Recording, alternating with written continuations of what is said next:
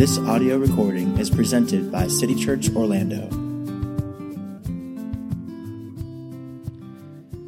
Hatred stirs up strife, but love covers all offenses. The one who conceals hatred has lying lips, and whoever utters slander is a fool. Whoever belittles his neighbor lacks sense, but a man of understanding remains silent. Whoever goes about slandering reveals secrets, but he who is trustworthy in spirit keeps a thing covered. Whoever covers an offense seeks love, but he who repeats a matter separates close friends. Do not rejoice when your enemy falls, and let not your heart be glad when he stumbles, lest the Lord see it and be displeased and turn away his anger from him. Be not a witness against your neighbor without cause, and do not deceive with your lips. Do not say, I will do to him as he has done to me. I will pay the man back for what he has done. If your enemy is hungry, give him bread to eat. And if he is thirsty, give him water to drink. For you will heap burning coals on his head, and the Lord will reward you. Better is open rebuke than hidden love. Faithful are the wounds of a friend, profuse are the kisses of an enemy. Whoever conceals his transgressions will not prosper, but he who confesses and forsakes them will obtain mercy. This is God's word. Please be seated. Thanks, Bill. Good evening, City Church. I'm Ted Sin, one of the pastors here, and we continue this evening in our study through the book of Proverbs, looking at the character traits of the wise. This sermon is how to be sinned against well. It's how to be offended well. It's how to be transgressed well. This is a sermon on how the wise deal with being sinned against. The book of Proverbs is not naive. It realizes and teaches and it prepares us for the reality that not only should we be humbled by the truth that we have a massive capacity for evil inside of us, but so does our neighbor. That even those who love us will at times use us, manipulate us, deceive us, do whatever they have to do to us to get their way, to get what they want, to advance themselves and their agenda. So tonight's sermon is from Proverbs. We're going to follow a thread that's going to teach us how to believe and how to behave when we are sinned against, when we're offended. I'm going to give you some introductory remarks on the passages I've provided in the worship folder, getting us started. I think this will help the outline make more sense. So if you have the verses in front of you, it will help you. If you start at the very top, chapter 10, verse 12, this thread in Proverbs on how to be offended well starts here. Hatred stirs up strife, but love covers all offenses. There it is, offenses. The Hebrew word pesha, which is sometimes translated transgressions. It's a sinful crossing of a boundary against a person, against their rights, against their properties. 10:12 establishes two options for the heart when any offense, large or small, happens. Two options for the heart. One path you can walk down, the path of the wise, is the path of love.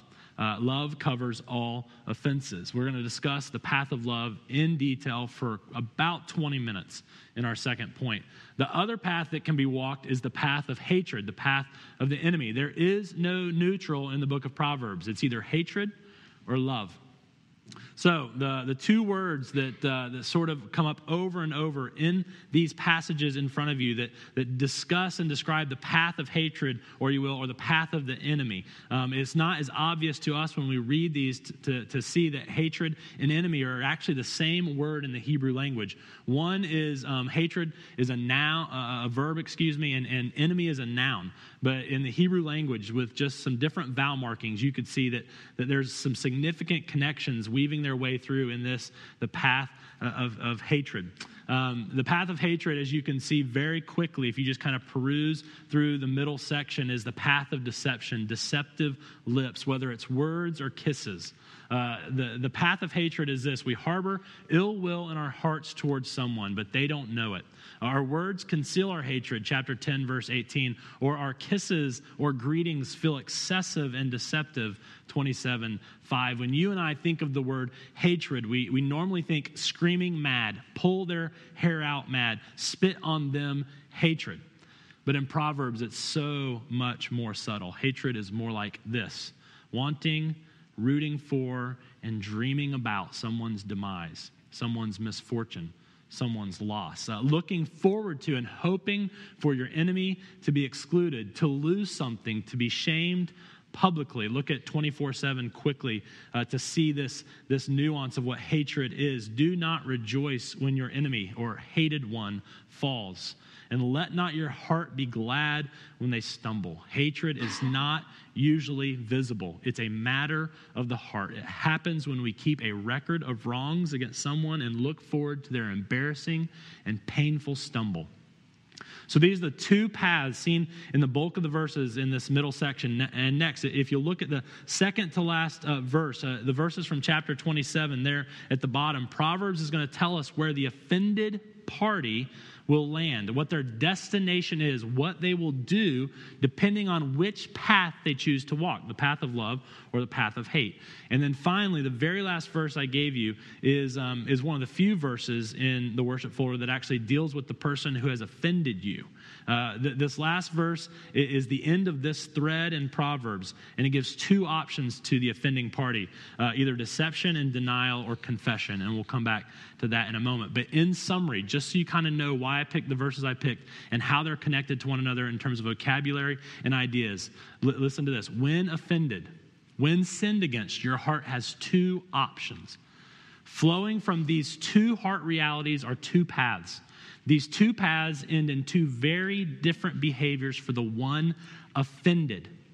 And finally, the outcome in the offender's life is largely dependent on which path you choose to walk.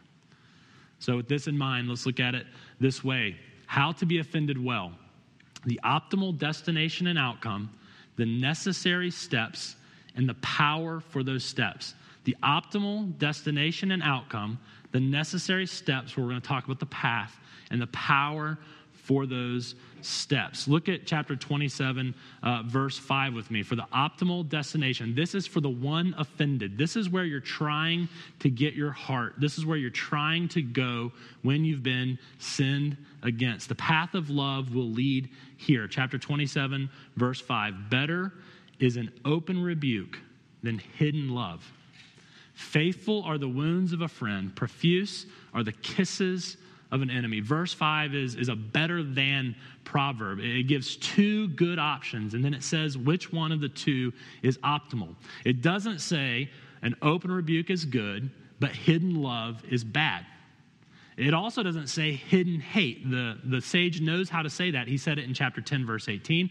He says it in chapter 27 there at the end of verse 6, a hidden hate. He says that there are two good options, but one is better than the other.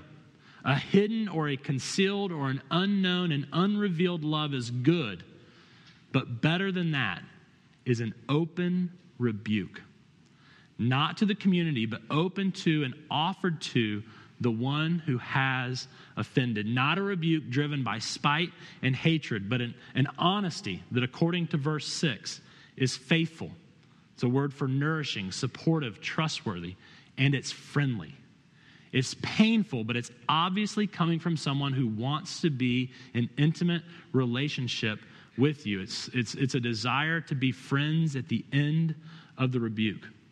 So when sinned against, the place we are going to try and get ourselves is to going to the one who offended us and wounding them or bruising them with the goal of them growing in character and in the gospel. So that's the optimal destination. A good destination, but it's not quite as good as if you can get your heart to be in love with that person, but you don't have the opportunity or you don't believe it's the right time to rebuke them.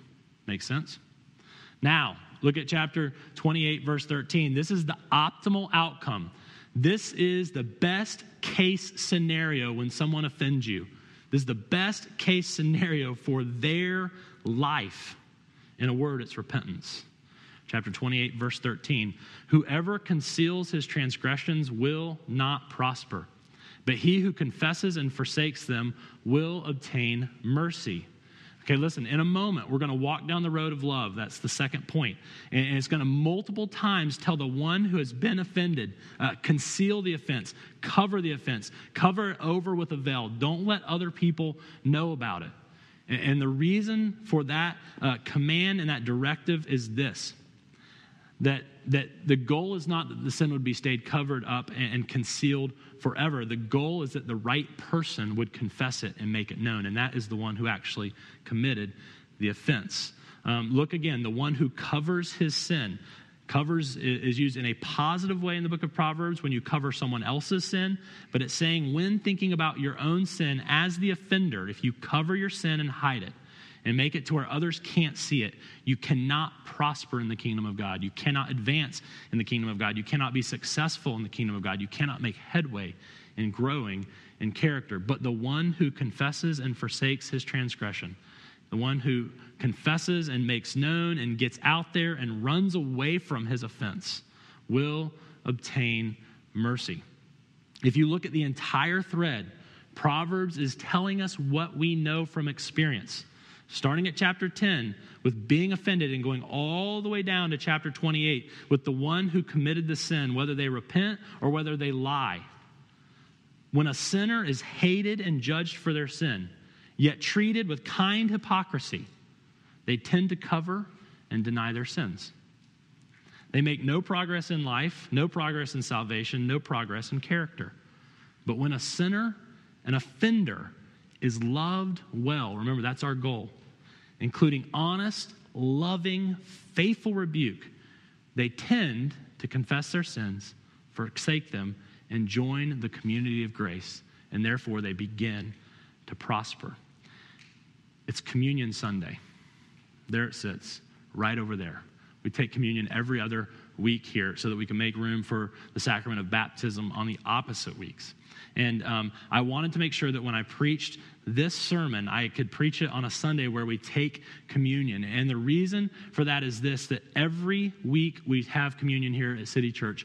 Someone, whether it's in the announcements or whether it's Aaron talking about pursuing communion peace, or when it's when I fence the table and say, listen, the Bible says clearly who should come up here and participate in this and who should not. And if you take of it and you're not in the place where you should take of it, it actually could harm you spiritually and physically. And so we do something called fencing the table. And in those announcements, or in that time of pursuing communion peace, or in that time where we fence the table, we always allude to Jesus' teaching in Matthew. We always allude to his teaching that says that if a relationship is broken, don't take communion. Instead, pursue that person for peace and then come and participate the next time. In chapter 5, he says, if you remember that your brother has something against you, leave your gift, therefore, before the altar and go.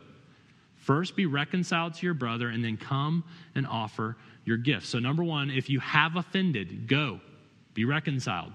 But secondly, more pertinent to tonight's sermon, Jesus also taught in Matthew 18, if your brother sins against you, go. Tell him his fault between you and him alone. If he listens to you or if he agrees with you, you have gained your brother. So, number two, if you've been offended, go. See the consistency across Scripture. That's the same optimal destination when offended. That you might go with the goal of rebuking and telling and reconciling and joining one another in community. So, a progress report for me and for you and for our body. I think when we say, if you have offended someone, don't take communion and go, it largely goes over your head. I think that when we say, if you've been offended, go to that person and don't take communion, I think it almost always goes right over your head. I would say, as a culture at City Church, for those of us who have sort of said, I'm going to live here, I'm going to buy in here, this is going to be my home, I would say that on the if you have offended, go, If you're the one who has sinned, go. I think we get a C or a C+ here. As I think about our community, and I think we're growing in this. I actually think we're creating a culture where we're truly beginning to repent to one another. We're truly beginning to say, not this, I'm so sorry that you took it that way and that I hurt you, but beginning to say, I wronged you. I was selfish. I was manipulative. I was abusive. I was anything but misunderstood. I was actually quite malicious in my behavior. I think we're growing in that as a culture. We're beginning to see that we'll get freedom from sin and we'll grow in the gospel as we get our sins out there, confess them, and really dialogue with other people as to how our sins hurt them, how our sins have affected them, and really learning to hate the sin. I think we're at about a C or a C+ there. Now, on the if you've been offended, go, I would give us a D- or an F+. And that's largely because I don't like giving Fs. I give on the curve. Think about it. When did you do this last? When did you go to someone Matthew 18 style and rebuke them? I sent dozens of emails to friends this week. No one could recall the last time they'd done it. Are we saying we're never sinned against? Are we saying we're never offended? Are we saying we're never transgressed? The book of Proverbs couldn't be more clear. The goal is for us to go and rebuke. Jesus couldn't be more clear. He says, go. I was thinking about it. I was thinking, I would think it'd be easier to go and tell someone when they're wrong than to go and tell someone when you're wrong. But I actually, in looking at my life and my D- F+ life, I actually began to realize it's so much harder to go to someone when they've offended you than to go and admit that you've been offensive. I don't know why that is. I've thought about it. I think it has something to do with being vulnerable. I think it has something to do with being able to say to someone, you have this kind of power in my life. I think there's incredible pride and arrogance in it. I think it's a place where we don't want conflict, where we don't want to have the chance of losing a relationship, although there's really no relationships and it's been transgressed. And I think we just love approval. But we're just not very good at this. We're failing at this. But I would say that the reason I'm being hard on us and I'm calling us to greatness in this way is that the Proverbs, they're very clear. For our community to be more authentic, more fruitful, more loving, for each of us to grow in character and to be more like Jesus, for each of us to become increasingly free from the sins that entangle and strangle and destroy us. The scriptures are clear. We have to have people in our lives communicating to us how hard it is to live with us. And we have to increasingly become the kind of person who goes when offended. That's the optimal destination. It's a loving rebuke. The optimal outcome is the repentance of the one who offended and reconciliation with the one who was offended. And Proverbs says, in order to get to that place, chapter 10, you've been offended. You can love or you can hate. If you choose the road of love, you will land at the place of a hidden love, or maybe you'll have the opportunity of giving an open rebuke. But these are the necessary steps along the way so that when you get there, you're a faithful friend. You ready? The necessary steps on the way to loving, faithful, friendly rebuke. This is the road to travel, the road of love. I think there's at least 4 necessary steps, and I've put them in your worship folder with these, not the steps, but the verses that line up to them. Step 1 is going to be shut up. Step 2 is going to be search your heart. Step 3 is going to be pay the debt. Step 4 is going to be pay some more.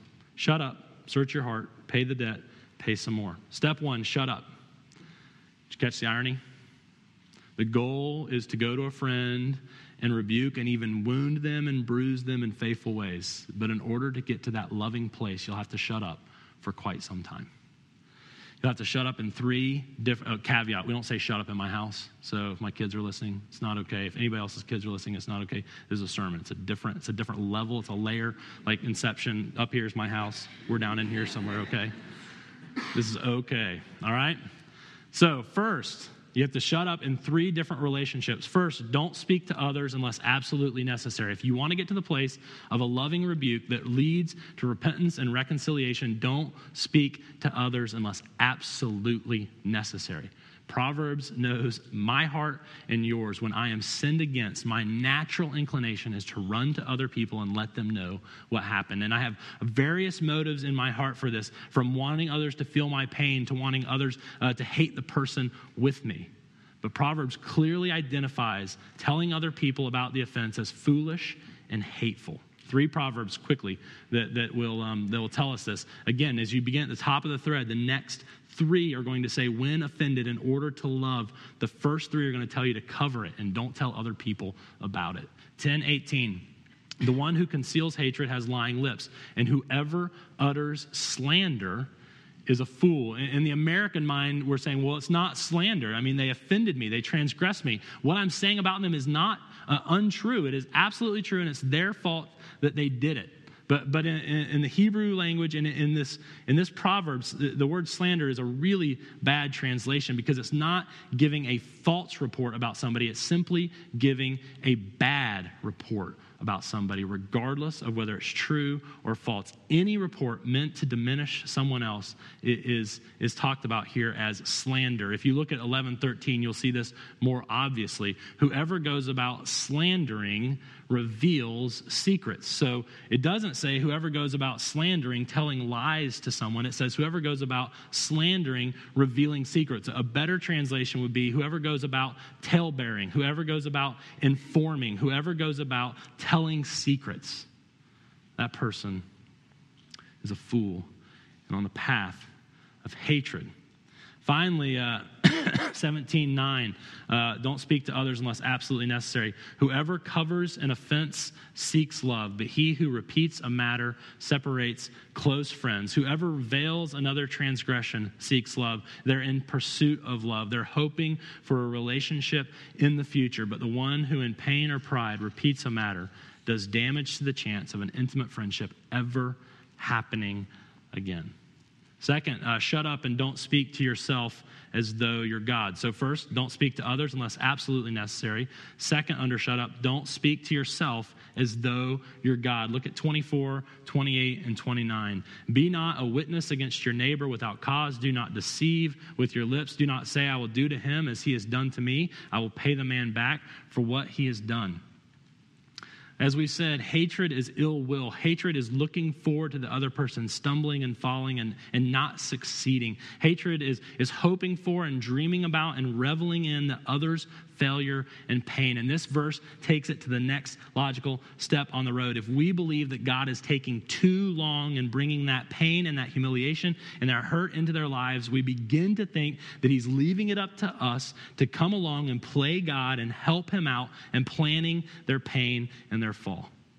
And when we begin to take matters into our own hands, we know that we are about to do something grievous and gross because we begin to talk to ourselves as if we're God. Verse 28, the decision has been made to bear false witness. This is serious. This is premeditated perjury.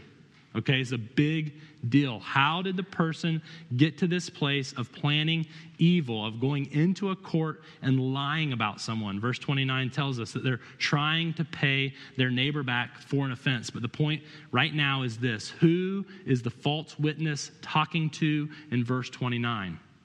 He's not talking to a judge. I'm not going to let the judge know I'm about to commit perjury. I don't think he's talking to a friend. Who's he talking to? He's talking to himself. You see that? Do not say, I'm going to do to him as he did to me. I'm going to pay the man back for what he has done. We get into all sorts of trouble and sin and hate and ruptured relationship when we sit around and talk to ourselves about how badly we've been offended, and we begin to believe that we have the right and the insight and the responsibility to pay the person back. I was offended pretty deeply within the first couple years of being on staff at a church in Lakeland, and I was working it through with a wise mentor, and And I was kind of walking through how to pursue this person in love and to get to the place where my heart was for them and where my heart could go after them and hoping for their repentance and reconciliation. And one morning I woke up around 3 in the morning, and my mind began to go over what had happened and what they had done to me and how grievous it was and how gross it was. My mind began to be inflated with self-righteousness that I would never do such a thing as this. And my mind began to see them as if they were defined completely and utterly by this one sin they committed against me. And I began to think of myself, I'm working with a mentor here trying to love this person. Well, look how amazing I am. And my mind just got going. And so I got up on and this is a long time ago. It was the first PDA I had. I got up on my BlackBerry on those really hard buttons, and I started to type an email to this mentor friend of mine, and I began to explain my morning and what was going on in my heart, and my self-righteousness and my anger and my judgmental attitude was just dripping through the emails. I was regurgitating what had been done to me. And I hit send, and I started to do community Bible reading. And unfortunately or fortunately, my friend was also a morning person, and they got the email on their BlackBerry. And within like 2 minutes, they called me, and this is what they said to me. Are you listening to yourself again? Did you get that? Are you sitting there and talking to yourself again? Has that ever gotten us anywhere in love? Nope. Second, shut up. Don't speak to yourself as if you're God. Third, shut up. Don't speak to them too quickly. Don't speak to them too quickly. Look at chapter 11, verse 12. We know from verse 13 that the context is someone who is offended. Whoever belittles his neighbor lacks sense, but a man of understanding remains silent. The fool, or the one who lacks sense, despises his neighbor in his heart, and he begins to belittle and ridicule and deride his neighbor. We have all done this. Someone sins against us. We compound the rupture in the relationship by completely going over the top in our ridicule and our belittling of them, believing we're superior to them, flying off the handle, saying horrible, horrible things that have nothing to do with the original offense, bringing in all kinds of pain and baggage and history. And while the little offense could have been worked through and the relationship salvaged, our derision has ruptured it for good. Step 1, shut up. Step 2, search your heart. Stay right here in chapter 11, verse 12. This is what the Hebrew literally reads. Whoever despises his neighbor lacks heart. The way it's written for us, that they lack sense, is a good translation of this. But remember that in the Hebrew language and in the Old Testament understanding of humanity and the biblical understanding of humanity, the heart is the core of a person. It's not simply where our emotions come from, although emotions come from the heart. The heart is the place inside of a person where you think and plan and from which you speak. It's the core reality of who you are. And the Proverbs... the sage is saying this: whoever despises and belittles his neighbor, they lack a heart. They don't have a core reality. They don't have the ability to sit and reflect and think about their own life. They have no capacity for considering who they are. The fool will just fly off the handle as though they're perfect, but the wise person will stay silent. They have a heart. They have an ability to contemplate and consider who they actually are deep down inside. In other words, a wise person doesn't fly off the handle and belittle others because they know the depth of their own sin. They stop and they shut their mouth up long enough and they consider their own heart and they realize the extensive reality of their own guilt. And through humility, they know that they're not superior to the one who offended them. Search your heart. Jesus talked about this in Matthew chapter 7 in the Sermon on the Mount. In a rather famous portion of that, he says this: judge not that you not be judged, for with the judgment you pronounce, you'll be judged, and with the measure you use will be measured to you. Why do you see the speck that is in your brother's eye, but do not notice the log that is in your own eye? Or how can you say to your brother, let me take the speck out of your eye, when there is a log in your own eye? You hypocrite. First take the log out of your own eye, and then again, same optimal destination. Then you will see clearly to take the speck out of your brother's eye. If you look, again, the goal is this restored relationship with brutal honesty being a part of that restored relationship. But the wise person, in order to get to that loving place, will do something that Paul Miller calls beam research. Only after dealing with a larger sin in our lives are we ready to go and deal with a real but small sin in someone else's. If we're willing to work our hearts through the gospel on log-sized sins, then we're ready and qualified to talk to others about their sin. We'll go full of grace, full of forgiveness, full of hope, overflowing from our heart to theirs.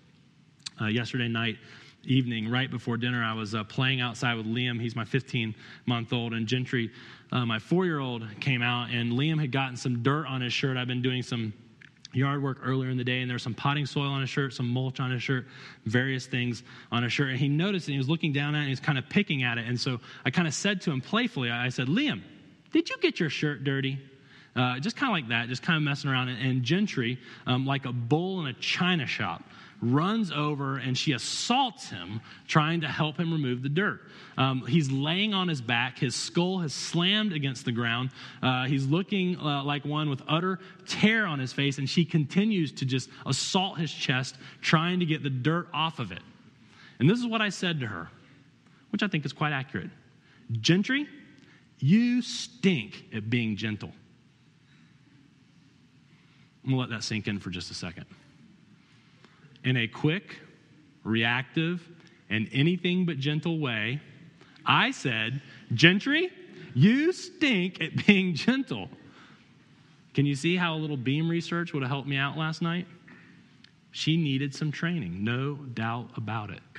Instead of taking a position of superiority and speaking quickly, I could have remained silent, maybe helped my son, whose skull was cracked open on the concrete. I could have remained silent, considered where she needed help, studied my own heart to see where I needed the same help in larger ways than her, walked my own heart through the gospel and its need, and then gone to her through the gospel in the same way. I try not to preach with broken relationships. I certainly try not to take communion. So at the end of the day, I realized that I had sinned against her. I was in one of those places where I had offended, and I had to go to her. And so I went at bedtime, and I crawled in the bed, and before we sang and prayed, I said, did you feel like Daddy was being gentle when he said, you stink at being gentle? She said, nope. I said, you're right. And I sought her forgiveness and told her how I was wrong. Step 3, pay the debt. Step 1, shut up. Step 2, search your heart. Again, we're trying to get to that place where we can speak an open rebuke that will lead to repentance and relationship. Step 3, pay the debt. This point is way too short. Entire books should be written on this point, and entire sermons can be preached on this point. But if you look at chapter 24, verse 29, it is assuming the biblical metaphor for forgiveness. And when it says, I will make him pay for what he has done. Forgiveness from a biblical perspective is paying the debt that the offender owes. Jesus' largest teaching on forgiveness, the largest teaching on forgiveness in the Bible is Matthew 18. And it is concluded by a long parable about owing money and paying debts and forgiving debts and demanding payment and bitterness. And if you move towards someone to speak to them about their offense and about their transgression without first deciding to absorb the expense of their sin, you will go to them, looking to them to pay, looking to exact a pound of flesh, looking to get even. Scripture is clear. The only way to speak truth and love is to go with a forgiving heart, having already decided to pay the debt that your enemy owes. Step 4, I told you it was too short. Pay some more. Shut up, search your heart, pay the debt, pay some more. Again, way too short. Chapter 25, verse 21. If your enemy is hungry, give him bread to eat. And if he is thirsty, give him water to drink. For you will heap burning coals on his head, and the Lord will reward you. Now, this is incredibly radical. I want you to know that I think this is absolutely and utterly absurd. That this is crazy if you stop and actually think about what Proverbs 25:21 says. A good counselor, even if they're not biblical, even if they're not gospel-oriented, a good friend will tell you to take the first 3 steps because they make absolute sense. The 4th step is craziness. A good friend, a good counselor, even if they don't even know the Bible, will tell you to forgive. They'll tell you, don't seek revenge. Don't waste your life trying to pay somebody back. They'll say, think big picture. Think philosophically. Society will disintegrate if we all live like the Hatfields and the McCoys. They say, decide to forgive. Pay the debt. Be the bigger person. If you don't, you'll be driven by bitterness. And everybody knows the really famous quote about bitterness. It's like drinking rat poison and hoping the rat will die. And they say, come on, don't do that to yourself and to your future. The first 3 steps can be completely and utterly self-centered. Step 4 is completely and utterly other-centered, and it is absurd and radical and crazy. Look at what it says to do. Not simply move away, pay the debt, and try not to think about how they offended you, but it says move towards them, study their life, consider their needs. When you discover a need, don't exploit them at their place of weakness, but instead meet that need with your own resources. In other words, pay the debt they brought against you in forgiveness, and then pay some more by meeting their needs where they're weak. This is not some isolated teaching in Scripture. This kind of love for your enemy is commanded in Leviticus. It's taught on by Jesus in Matthew 5 and other places. And in Romans 12, Paul quotes these exact verses and says, overcome evil with good. Now, I want you to know that this is incredibly, incredibly hard. That on our own, it's actually impossible. I know from my life, whether people sin against me in small ways or in big ways, my natural inclination is to at least not rescue them. At most, I want to hurt them. My natural inclination is not to move towards them and to seek out their needs and meet them. And I want you to know that if it wasn't for the redundancy in Scripture that talks about loving an enemy this way, I would not bring it to you. But I also want to tell you, if it wasn't for the reality that I have seen this kind of love and I have experienced this kind of love and I have witnessed this kind of love, as the offender, as the enemy, I have been loved in this way, and it is utterly beautiful. I have seen spouses love and absorb and forgive and extend grace and rescue their partner even after deep and painful betrayal. I've seen children move towards their parents in humility and forgiveness and move towards parents who have in unspeakable ways abused them. I've seen leaders forgive and extend grace and rescue subordinates who are guilty of insubordination. If it wasn't in the Scripture and it wasn't so redundant, and frankly, if I hadn't experienced it as a recipient in my own life, I wouldn't bring it to you. Listen to this story. It's another example of a believer walking the path of love, and they say how they were able to do it. This is to get the power for the steps on the path of love, the power for the steps on the path of love. In 1994, Immaculée Ilbagiza went home from college to Rwanda for Easter break, and as chance or providence would have it, she was home for what many call the Rwandan Holocaust. A Holocaust is a technical term for a destruction or a slaughter on a massive scale, and of course the most famous is the German Nazi Holocaust in the mid-1940s. But in 1994, over 1 million people in Immaculee's tribe, the Tutsi tribe, were slaughtered by Hutu Rwandans when their president's plane was shot down. Over 1 million people in 91 days. To make a long story short, when the genocide began, Immaculee's parents ordered her to run to a minister's house some 3 miles away. She left behind her grandparents, both sets, her parents, both of them, and 2 brothers, all of whom within days were slaughtered by the Hutus. And so for 91 days, Immaculee hid in a 3-foot by 4-foot bathroom with 7 other people and a minister, 7 other Tutsi women and a minister for 91 days. In the days since those horrible 91 days, Immaculee has sought out the neighbor who killed her family members. She has extended forgiveness to the man and has even helped him in numerous ways since 1994 to get his life back on track. In unbelief, shock, and disapproval, folks continually ask her, "What were you thinking? What are you thinking now as you help this man who has so obviously been your enemy?" Do you want to know what her answer is? It's the power for the steps that I just described for you. It's the only way to pull it all off in a way that is other-centered and not self-centered. For 91 days in that 3-foot by 4-foot bathroom, the Lord continually put one scripture on her heart to meditate upon. She says that one verse coupled with those 91 days radically transformed her faith and saved her soul. The one verse, Matthew 6:12, the Lord's Prayer. And forgive us our debts as we also have forgiven our debtors. This teaching on how to love an enemy is impossible and absolutely absurd unless the gospel is true. But if the gospel is true, this teaching makes absolute sense, and it is increasingly possible for those who believe. We'll keep talking about this a little further when we take communion. Let's pray.